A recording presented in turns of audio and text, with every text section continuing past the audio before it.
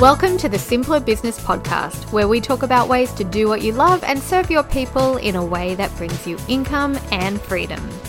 I'm your host, Marissa Roberts. Join me as I chat with my favorite entrepreneurs about how they simplify their biz so that you can simplify yours. Is it possible to be profitable while you grow your business? I know a lot of us expect slow growth and not much revenue in the first couple of years of running our businesses because that's what we hear over and over again in the media and on socials. People's hard slog that they did for the first 12 to 24 months of their business, the struggle story before they made it big. You need to put in a couple of years of hard work before you see any traction in terms of revenue generation, and you should expect to pay out more than you bring in. But does that really have to be the case? I personally know of a few entrepreneurial friends who started seeing growth and profit within a few weeks of starting their businesses. Some service-based, some coaching. I haven't heard of any product-based businesses personally yet, but I'm interested to find out if that's possible too. My special guest today says profitability is possible while you grow your biz, but you need to understand your numbers and create an intentional financial plan in order to set yourself up for success. Host of the Profit and Prosper podcast and founder of Young & Co., Sarah Young is obsessed with helping business owners find financial peace and generate freedom and wealth. Sarah spent years honing her business and accounting skills at large companies, but after finding that working with small business owners was far more fulfilling than working for large companies, Sarah decided to commit to helping business owners be more well and wealthy. Sarah believes there's way more to finances than your tax return, and she helps her clients think about their finances holistically in order to maximize their overall profits so they can create more peace and stability in their life, build their wealth, and leave a legacy. And that just to me sounds so amazing. She says we're going to cycle through phases of growth and stability in our businesses. And whatever phase we're in, there are a few key things we need to do to grow our business without losing all of our money. It comes down to being proactive versus reactive by being intentional about how we handle our finances, which I have to admit is not my strong suit. So I am so happy to have Sarah here talking with us about finances today. Welcome, Sarah. Hello. Thanks for having me.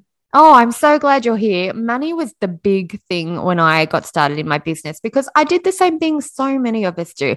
I left corporate so I could have my own business and have more freedom. And I don't know what I was thinking, but I had no actual plan at the start. I just put my offers out there and hoped for the best. I didn't really think about how much money I needed to pay for my expenses, to keep the business running, and then how much money I needed coming in to actually cover the amount of work I was doing and make sure I wasn't working for less than minimum wage, which I think is a trap that a lot of us fall into. We end up working more than full-time hours for nowhere near full-time money within the first year or two of our business. And then it kind of kicks in. I would love to help people avoid that trap. And I think knowing your numbers and knowing your money is the first step, right? But we're all a bit scared to do it.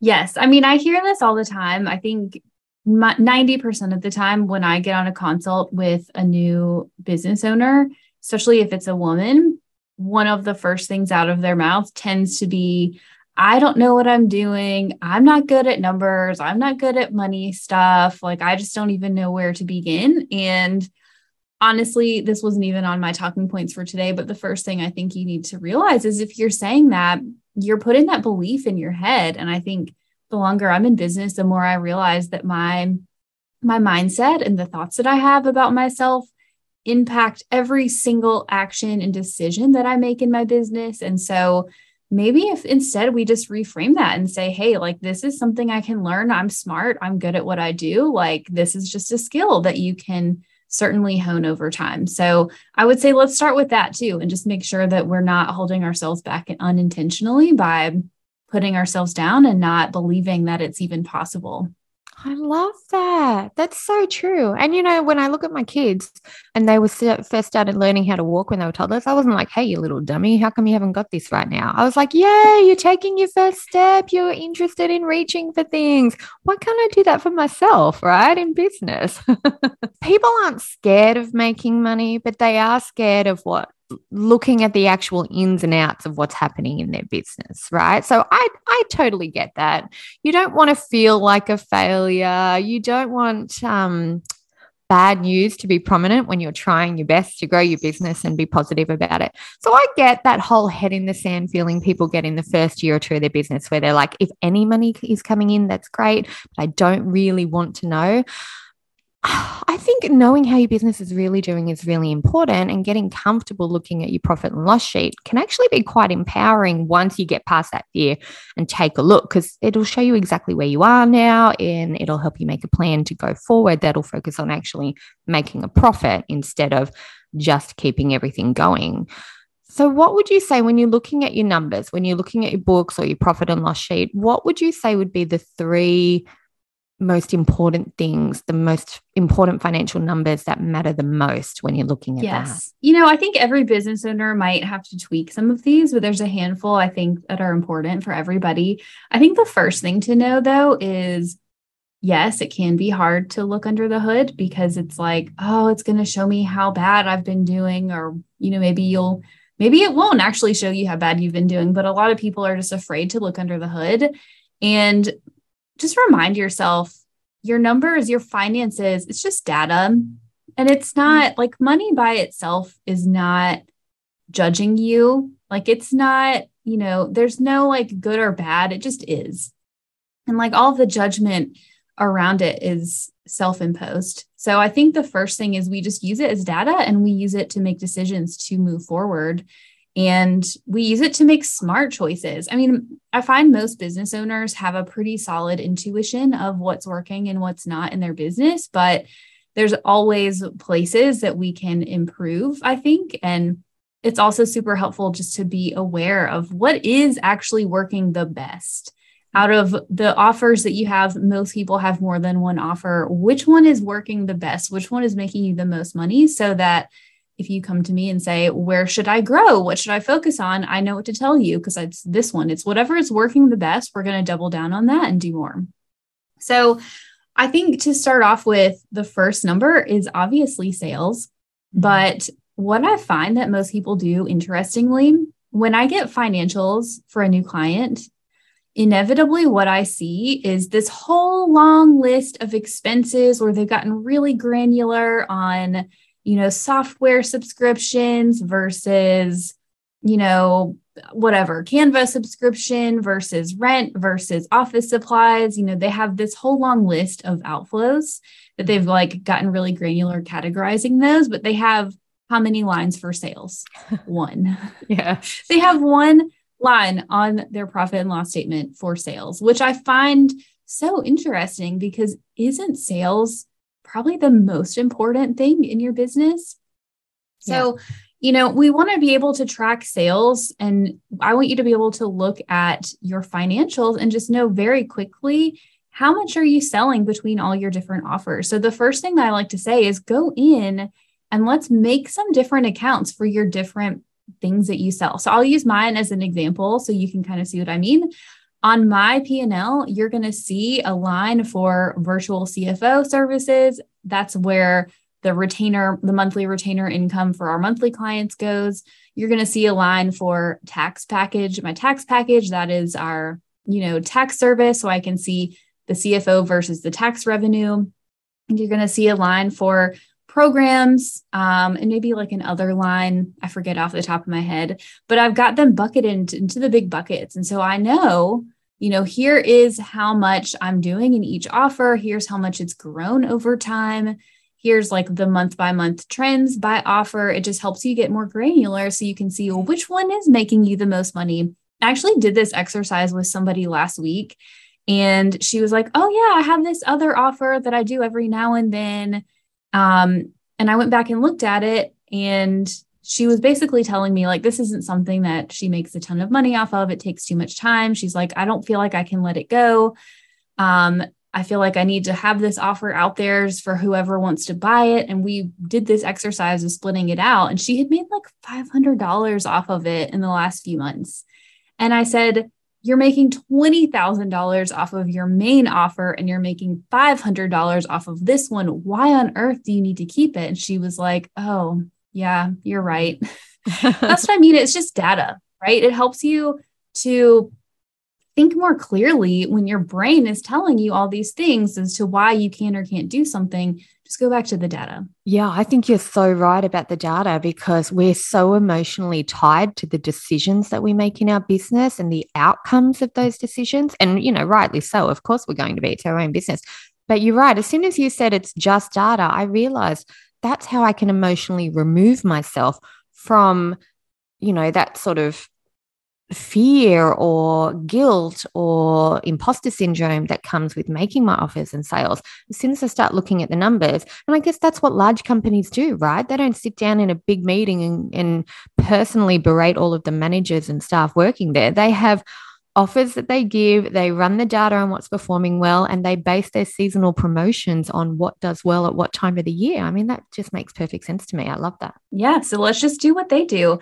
Interestingly, like I come from that background. I used to work in, one of the big four accounting firms, and then I worked at a large public company. And so I was in charge of reporting there. And I learned, how you have those things where you have a skill and you don't realize that other people aren't good at doing the thing that you're good at. The reporting was, for me, that was that thing where I realized that good reporting is a communication skill. And it's just like taking the large amounts of data and showing it to somebody in a way that tells a story and makes sense and tells you, are you on track or off track? And I mean, that's what big companies do. I spent all of my time just doing reporting. And so I think when we look at small business owners, no, you don't have to go to the extent that they do. Certainly not, but we can do better about using our reporting to make data-driven decisions. Yeah. So the first one was sales. And a quick add-on to that, I think that I always like to track KPIs, so key performance indicators, in addition to sales, like by your big buckets of sales or categories, offers that you sell. I also like to track like a sales per customer metric. So for example, I have, if I've got 10 CFO retainer clients, I'm going to take my total CFO revenue for the month and divide that by the 10 clients so I can track over time how much money am I getting on average per client. And I want to obviously maximize that over time. The same would be if you have a product-based business, or even if you have a more like productized service, like maybe a course or something like that, I would still say, total sales divided by the number of orders that you had to say the average dollar value per order, because a lot of times people assume that to make more money, you need to sell more volume. You have to get more customers. But if you actually look analytically at the dollar per customer or dollar per client, are there ways that you could increase that without having to go sell more? That is a really great way to grow your business profitably, right? Yeah, because you're looking at people who have already loved what you do so much, they've given you money for it. So it makes sense to bring in more money or give them more of an opportunity to work with you further or buy more from you. So do you think that would work in the terms of, say, upselling on a checkout page or bundling offers or reaching out to past clients and offering to work with them again? It all kind of ties up with that sort of idea. Yep, all the above. Yeah, that makes so much sense, because we always think in terms of, I made that sale, I finished that project. Where's my next paycheck coming from? Or where's my next sale coming from? We forget about people that we've worked with a year ago, 2 years ago, 6 months ago. We forget about the person who bought from us last week, but we have another offer that complements the one that they're already working on. Yeah, that's such a big aha moment. I know. If you have something that is like the obvious next step for them to take, you maybe already have that offer, or maybe you've just worked with them enough and you're like, oh, this would be a great thing. This is what they're going to need next. Put it together and then take some time and say, just checking in, just want to see how things are going. How did this go, or whatever, right? The same thing goes for, again, like the product-based businesses. Maybe it's like the bundling, or if I have a course and on my checkout page, I'm going to say, hey, like, one of my upsells is QuickBooks Power Hour, like that I get my team to go clean up somebody's QuickBooks file, right? And, that's just something, it's like they're already there. They already like you. They're already buying from you. One of the most profitable ways to increase your overall cash flow is just maximize on that recurring revenue or repeat customers. Yeah. And repeat customers, if they love what you do, they want you to offer it, right? Like I was just thinking, I have this amazing massage therapist that I go to, and she's fantastic. I first started seeing her because I was in a lot of pain, and she helped me get through all of that. And then when I didn't have the pain anymore, there was kind of like this awkward moment where she was like, well, and I had to say, can I still come back in 3 months? Because just kind of like for a tune up because I feel really good. And she's like, okay. But even now, still after every appointment, that's when we book the next one.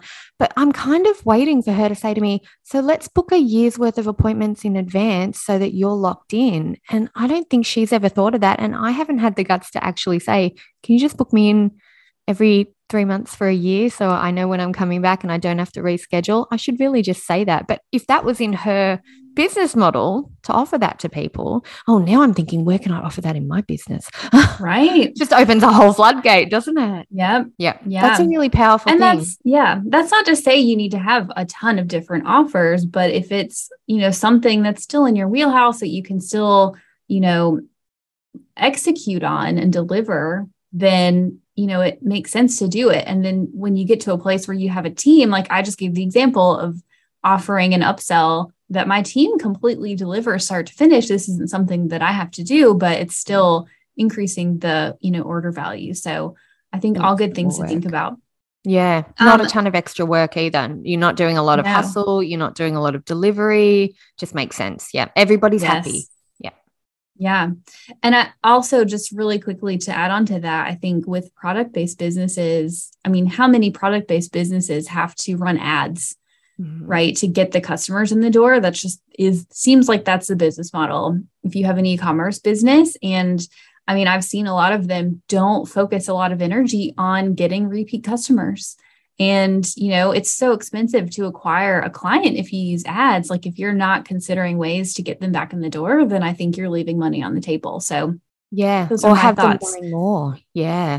Actually, you're right. I bought some candles last year, and I have this problem with candles where you light them and then a couple of hours later you get like this big hole in the middle of the candle, and then it only works for a little while. And then you're like, now I can't light it. I have to throw the candle out. Oh, I've been buying candles for 10 years now. And it was only last year that I went on a company website where they said, just under my choice of candle, they said, don't forget your candle care kit, where we show you how to make it last for this amount of time. It was such an easy tick. I was so glad that they did it because I didn't know that I needed it. They had all of their candle care kits probably sitting in the warehouse. I had no idea they even existed. I didn't know to trim the wick or snuff the candle, or, like we don't know as customers what else we want or what else is going to make a difference. So yeah, why not put it right in front of us? If you've done an ad that got me to your webpage to buy one thing, why not offer me the thing that's going to make that thing even better? Yeah. Yeah. Yeah. And you as the business owner, if you're the service-based business owner, then you are the expert in what you're doing. I know what my clients need, even if they don't need it. And so I think it's up to you to sort of offer that to them as like, hey, if you want this, then this is what I recommend. And just, be detached. If sometimes they'll say no, but it doesn't really cost you that much to reach out and ask. Yeah. It's a recommendation, not a hard sell. Yeah. Yeah. Love it. So, okay. The first one was sales. The second sort of thing that you really need to focus on is expenses, obviously, but I like to break expenses out really into two categories. One category is looking at what is your, current just ongoing overhead. What's the baseline? What are the things that you need just to keep running in your business? Like just the day-to-day stuff. So that would be things like just your ongoing software subscriptions. Maybe if you have office rent, maybe, you've got a VA, you've got some team members. These are just like recurring monthly expenses. I like to know those numbers. And then separately, I also encourage people to go back and look at any other like one-off project type expenses. These are what I would call investments, right? So we have our sort of ongoing overhead versus the investments. And the reason I like to split these out is, we want to make sure. I'm not somebody who advocates for being frugal, as, frugality, I don't think is necessarily the fastest path to wealth. That could be like a whole other podcast episode, honestly. And so, but I'm also at the same time, I'm not going to tell you, it doesn't matter how much you spend in a given month because, if you let your overhead expenses just kind of pile up over time and you're not actually paying attention to it, then, you might have stuff in there. If you were to look at your monthly expenses, there could totally be things you could cut out. I actually did this with my software subscriptions a few months ago. I just pulled a list of all of the software expenses I had. And I found a couple where I wasn't using the premium version, but I was paying for it. And I think I saved myself like $50 a month or something, which is small, but these types of things add up. And so we want to make sure that you are optimizing the monthly overhead expenses and, being smart about what do you need to execute on your sales, right? Like, what do you really need to run your business? Because when a business grows, it can be really easy for those expenses to start to get out of hand quickly. And so we want to know, what are sort of the baseline expenses, and also how much revenue do you need coming in to just cover those every month? But then what I also say is like the next step is looking at your current team and your current systems. What is the capacity? Like if they were operating at or near capacity, and I won't say 100% because that's not realistic for anybody, but if your team was operating at like 75% or 80% capacity, then how much revenue could you bring in so that you're smart about saying, okay, let's get up to that, capacity level, and then looking at, well, what investments do I need to make to then increase your capacity to the next level? And then your investments, what I like to look at is saying, what return are you getting on these investments? Because when you do these like one-off projects, they tend to cost a lot of money all in one go, right? You get your website redone, you have your branding redone, you hire a consultant to help you do this thing. Like it typically costs thousands of dollars easily. And we need to make sure that gave you a good return. So a lot of times people say, well, what should I invest in? Right. And I like to say the answer is wherever you are getting sort of roadblocked, right? Like looking back at your capacity. When I think back to business school, I had this one operations class that was horrible.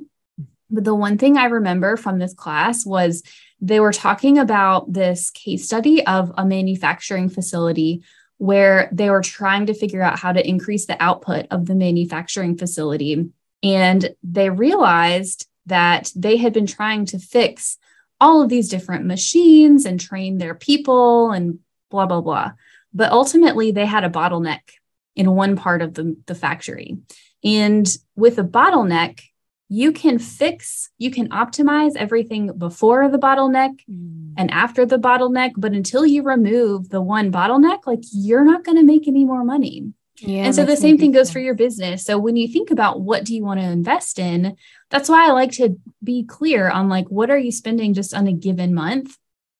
And looking at, well, if I were to fix one thing, maybe two things, what would give me the biggest ROI in terms of increasing my ability to make more sales, right? Yeah. And so when we talk about how to grow your business profitably, I think making smart investments that pay off is really key to doing it in a way that, you don't lose all your money.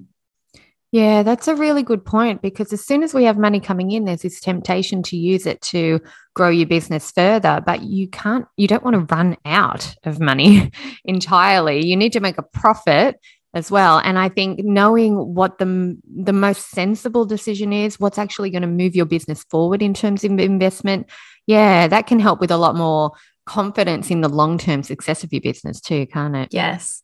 Yeah.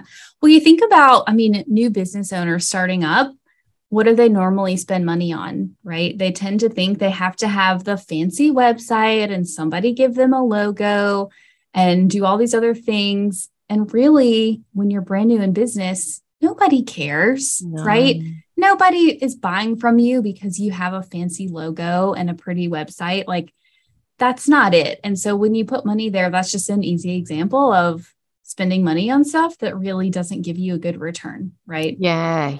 And, some people are going into debt to be able to pay for that because they think, oh, that's important. But actually, no, it's just I've got quite a few friends who run service-based businesses who felt bad that they didn't have a fancy logo or a fancy website or even a fancy business name for the first year or two. But then I look at, how their business is running and they filled their client docket within 2 months. So I'm like, don't be ashamed of that. That's actually what everybody else's goal is to be able to do that. So how you look online isn't necessarily a reflection of how well your business is running.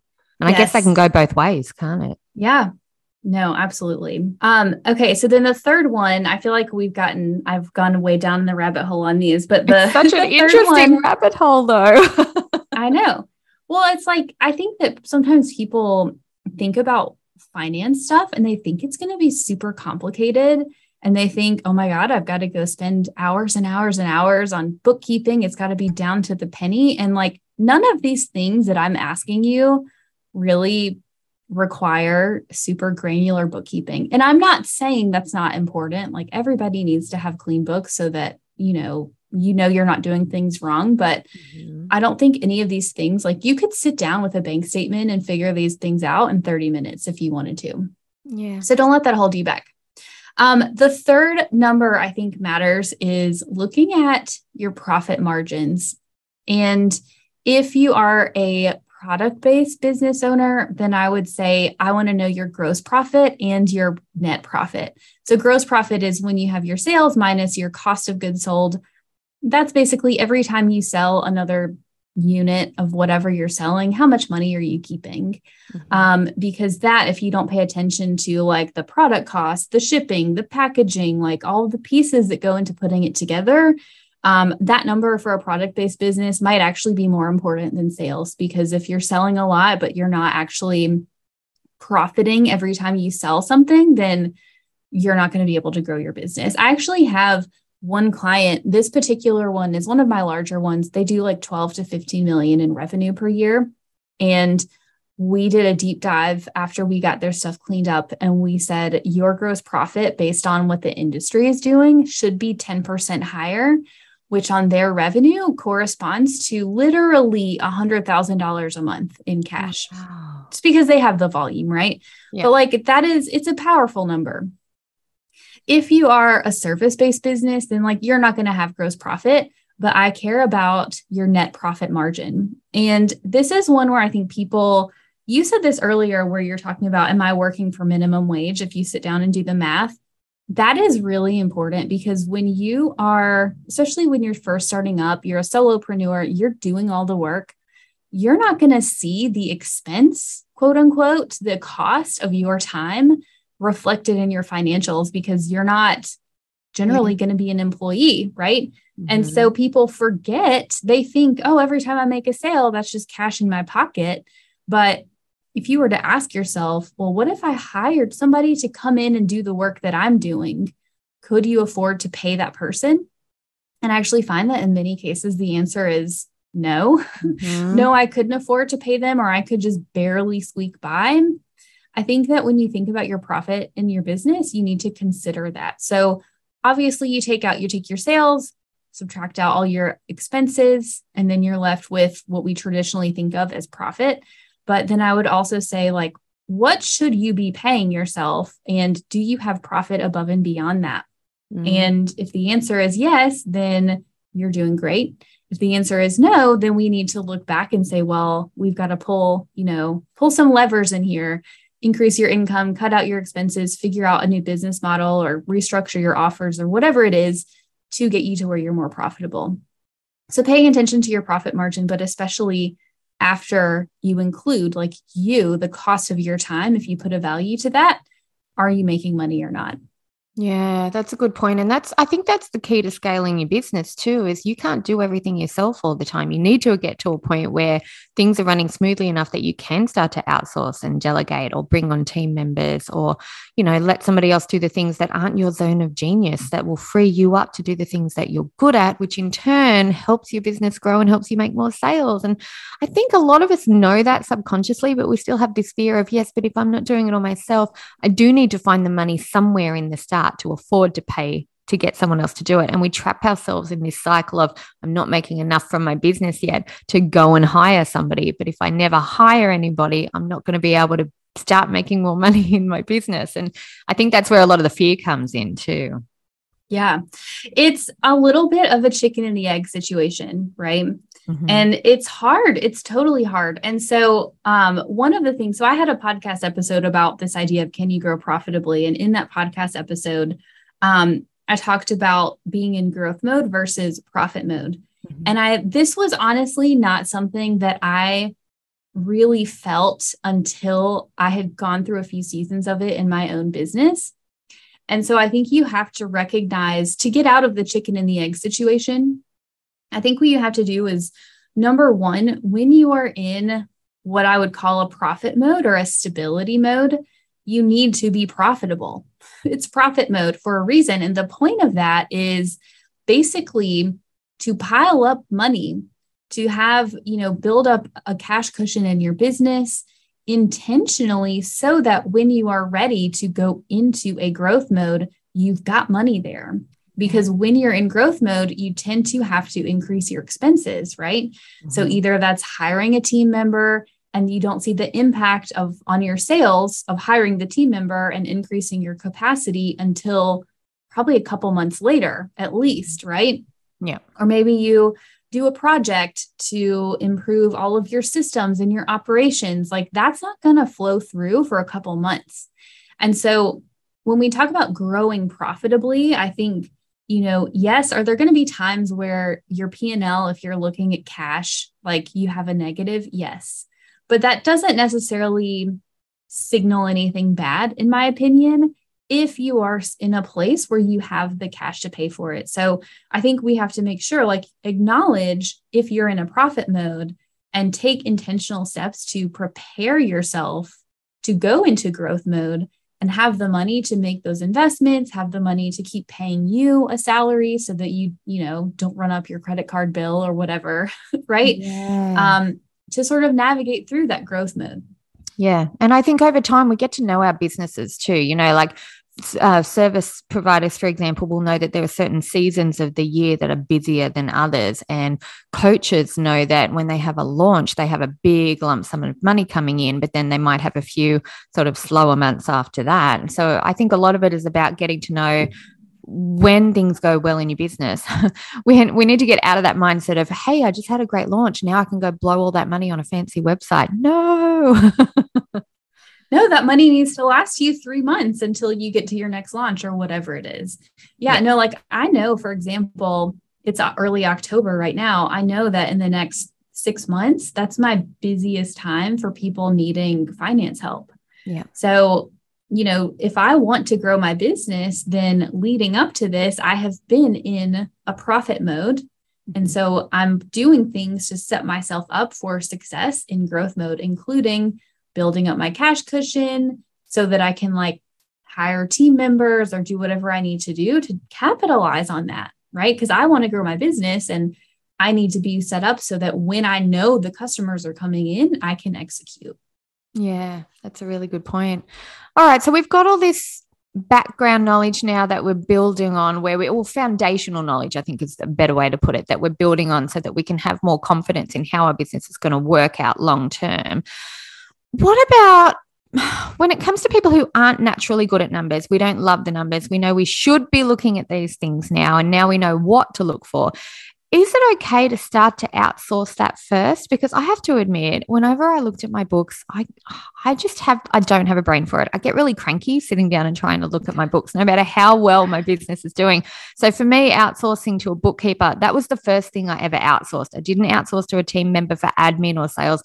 I went straight to bookkeeping. So for people, whether or not they feel they're ready for it yet, how should they look at things like hiring a bookkeeper, a tax expert, a CFO? How does that kind of fit in when you're, say, a solopreneur? What would you recommend there? So I think that I do think it's helpful. My take on it is most of the people I work with are like you. They don't want to know all of the ins and outs of finance stuff. And I don't think you should. So if you imagine, the successful CEO who, has got $1 million in the bank, do you think they're doing their own bookkeeping. No, they're not. And I think this goes with any team member hiring. I think you just need to be, you need to think about what's the ROI, right? The return on investment. And I find that, getting a bookkeeper or a VA or anybody to help you with those like administrative type tasks. I've seen, a lot of people call them like the $10 an hour versus like $1,000, $10,000 an hour task, like just the things that aren't really, directly going to result in a lot of money. Then I would say, yeah, absolutely outsource those. But I think that one of the things that I find people get frustrated by when it comes to having a finance team is they don't understand what the different roles are. And so I find people will have a bookkeeper, they'll have a tax preparer, and the job of a bookkeeper is to code your transactions and reconcile your bank account and probably run your reports straight out of your QuickBooks or whatever system you use, right? Yeah. The job of a tax preparer is to prep your tax returns. They're going to take your P&L and they're going to put it on your tax return. But I find that business owners tend to need more than that because, it is administrative type stuff. And again, like it has to be done, but those are not by themselves going to necessarily give you the information that you need to be able to make the decisions to grow your business. Yeah. And so I would say, yeah, like definitely start with the bookkeeping. I would definitely do, a tax accountant, especially if you have like, at least in the US, we have like TurboTax, which I think if you have not a service-based business, maybe a really simple business, I'm comfortable with people doing that. I actually had a consult with this guy the other day who bought a business that was doing high six figures in revenue. And he bought it with his wife and he was going to have, a partnership tax return. It's just like very complicated. And he was trying to talk himself into DIYing that. And I was like, please don't. No, please don't. You're going to miss something and lose money that way. Oh my gosh. I know it's not worth the time and energy that it would take to try to figure it out, honestly. And so I think that understanding like the role that they have is really important. And that is honestly why I started doing CFO work. So I decided to hang out my sign as an accountant years ago. And I said, well, what do accountants do? And the answer is, in most cases, they do bookkeeping and they do tax prep. So I started to do that. And then I realized that for business owners, they have these questions about, I just don't understand what this is. Like, what should my numbers be? How can I create a plan? Right? How can I do a forecast? How can I optimize my cash flow? And that's why I started doing the CFO work. So I think being able to answer those higher level questions and the strategic questions is where the CFO comes in. And, if you get to a place where you're feeling sort of frustrated because no one's answering those for you, I think that's why, you might need to look at it's the difference between reporting and advising, isn't it? Yeah. Yes. Yeah. So, that's what I try to do is just a high level, listen to me, try to do. This is what I do. I'm telling you mindset stuff. No, this is what I do is just the strategic questions that are really like next level. And those are the questions that you need to be asking yourself, I think, in order to be able to grow your business. Yeah. Okay. I think that's a really good point because I think that kind of gets you out of your whole headspace and confusion of what's going on behind the scenes of your business and frees you up as the business owner to go, right, I've got somebody who's an expert in it, taking care of it for me. I don't have to struggle through. I don't have to make guesses on what I'm going to do. I can just talk to somebody who has seen it all before and knows the common pitfalls and hurdles or the things to look out for, or has ideas on what other businesses similar to mine have, things that have worked for them. I think that's going to kind of shorten your pathway to success anyway, really, and take a lot of pressure off at the same time. Yeah. Well, I think that sometimes people assume that they're supposed to know these things already just by being a business owner, but the reality is most people don't.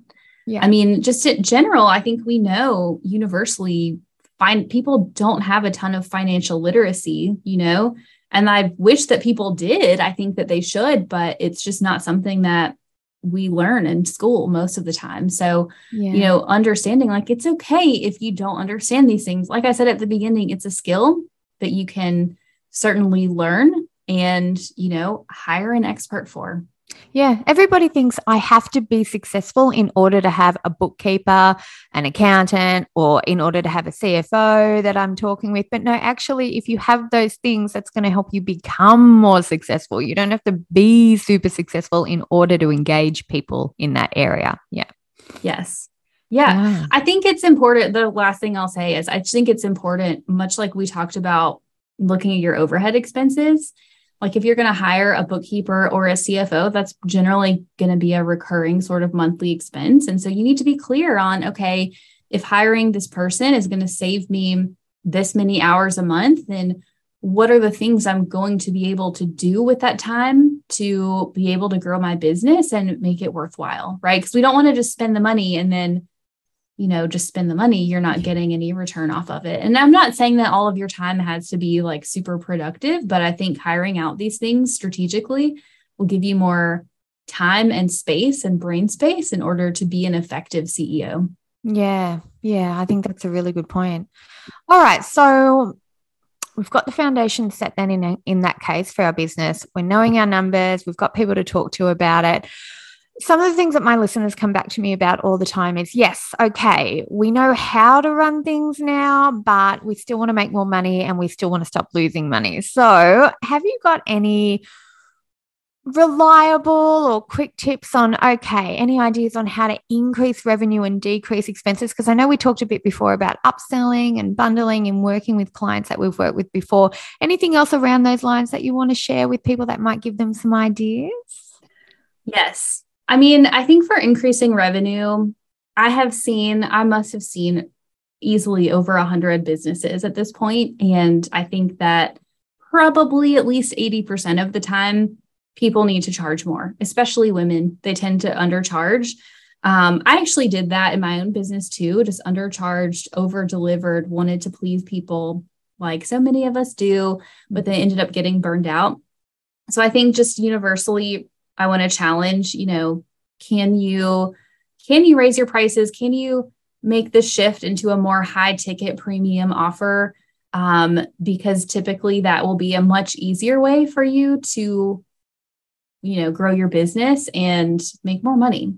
Mm-hmm. But when we think about increasing revenue, actually, I think most people, like I said before, they tend to think I have to do more volume. So the best way for me to make more money is to just bring on more customers. And they think I need to go out into the world and run ads or do whatever to get more eyeballs on my stuff, which will then result in more sales, right? But actually don't always think that's a good idea. So when we think about increasing revenue, there's really like several pieces of that that I would consider. Number one is, yes, how many leads do you get? Like how many eyeballs do you hit your website? How many people are in your audience? That is super important. But then my next question would be, how many of those leads actually convert? And right. So if I'm, a service-based business, I do sales calls for my CFO clients. Something that I do, and I encourage all my clients to do, is track how many sales calls are you having and how many close. Yeah. I actually had a client a couple of months ago who she wanted to put a ton of money into ads to get more customers off of Google. And I said, well, hold on, you're having sales calls. How many are converting? And she went back and did the math and she was getting about 20%. Mm-hmm. And I said, I feel like that's low for a service-based business. I think that there's things that you can do to optimize the messaging, optimize the sales call process to get that up to like 50% would be a better target. I think if you're closing almost all your sales calls, you probably are undercharging, but that's it's a whole nother level thing, right?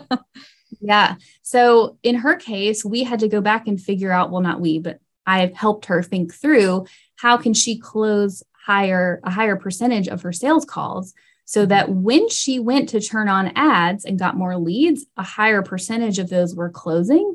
And therefore she's reducing how much money she even has to spend on ads to acquire customers because she's getting a higher percentage. The same goes again, if you have a website, you can track how many people are coming to your website versus how many actually buy something, just looking at that conversion rate. So it's the number of leads and how many convert.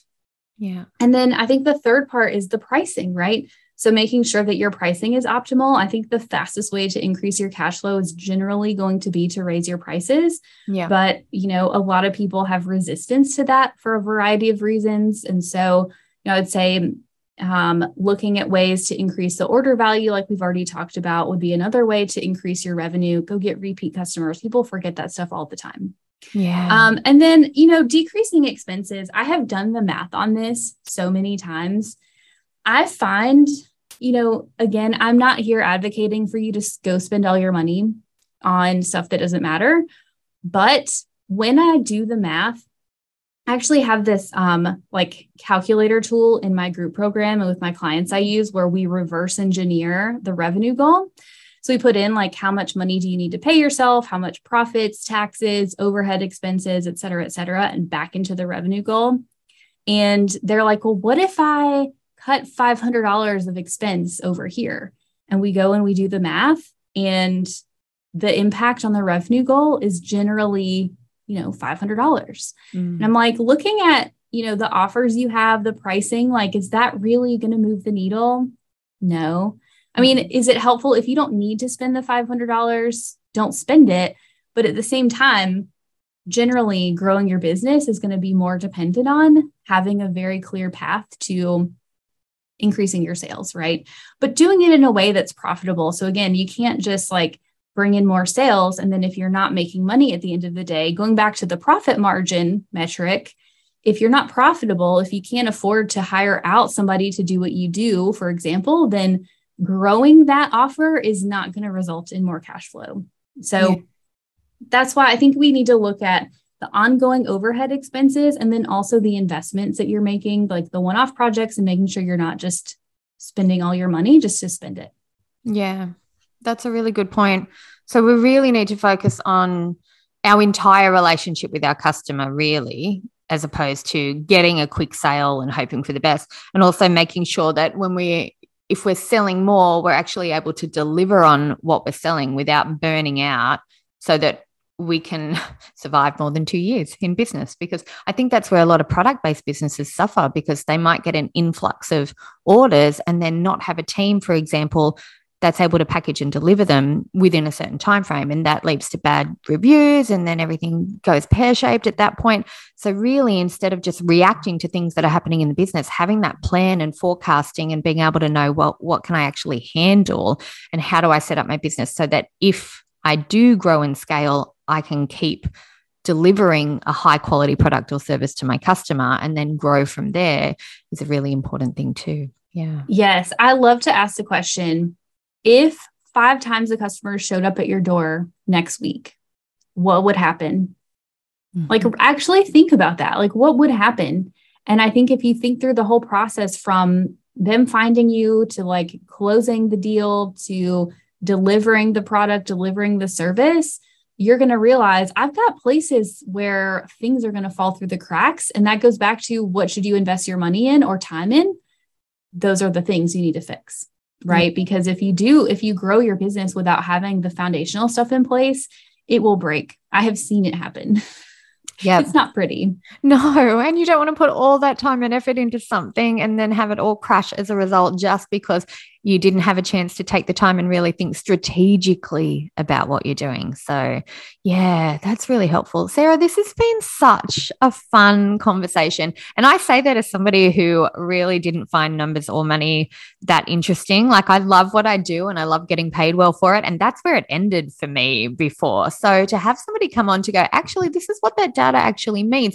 And this is how you can translate those numbers into actual steps for your business that are going to help it grow and scale. This has been really, really helpful for me. And I know a lot of our listeners will have found it helpful too. So where can they find you if they want more from you? Is your website the best place? Socials? Where should they go? Yeah, well, if you love podcasts, I assume you do. If you're listening to this one, I have a podcast. It is Profit and Prosper. It's actually Profit plus Prosper because math. I'm kind of a nerd, but Profit and Prosper.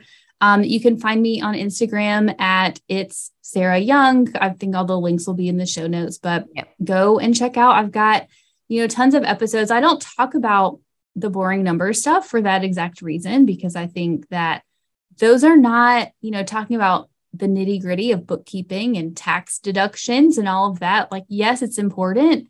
And yes, I need to know that as the expert. I don't think that you as a business owner need to focus on those things. So I don't talk about them. I talk about, really like tying your money and your financial goals back to why you're even in business in the first place. And how do you actually like build wealth from your business so that you're not always on the cash flow hamster wheel. So go listen to my podcast. You can send me a message on Instagram, share that you listen to this and tag us in your stories. I love to see it and talk to people.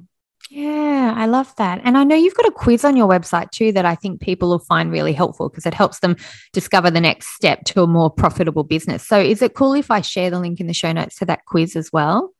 Yeah, absolutely. It's, I find that businesses go through stages of business. I have the quiz broken down to say, which stage are you in? Mm-hmm. And I forget the exact wording of the stages, but it's either you need to stabilize, you need to protect or secure, you need to build, grow your business, or invest. Those are sort of the maturity stages that I find. And so the quiz tells you which stage you're in, and then 3 things that I think people need to focus on to make more money at each stage and then move up through the sort of maturity scale. So go do that for sure. That's a real step-by-step on what to do. That's going to take a lot of the confusion and a lot of the what do I do next away for people. So I think that's really, really helpful. All right. So everybody, I will leave links so that you can listen to Sarah's podcast, you can take the quiz, and you can connect with her on social media. And I really, really hope that you have enjoyed listening to this episode as much as I have enjoyed chatting with Sarah today. And I will see you in the next episode. I hope you enjoyed this episode of the Simpler Business Podcast. If you did, please subscribe, rate, and review us on Apple Podcasts. There's a link in the show notes to make it nice and easy for you, just the way we like it. If you're ready to simplify and scale your business, you can get started with my free audio class at marissaroberts.com. See you next time.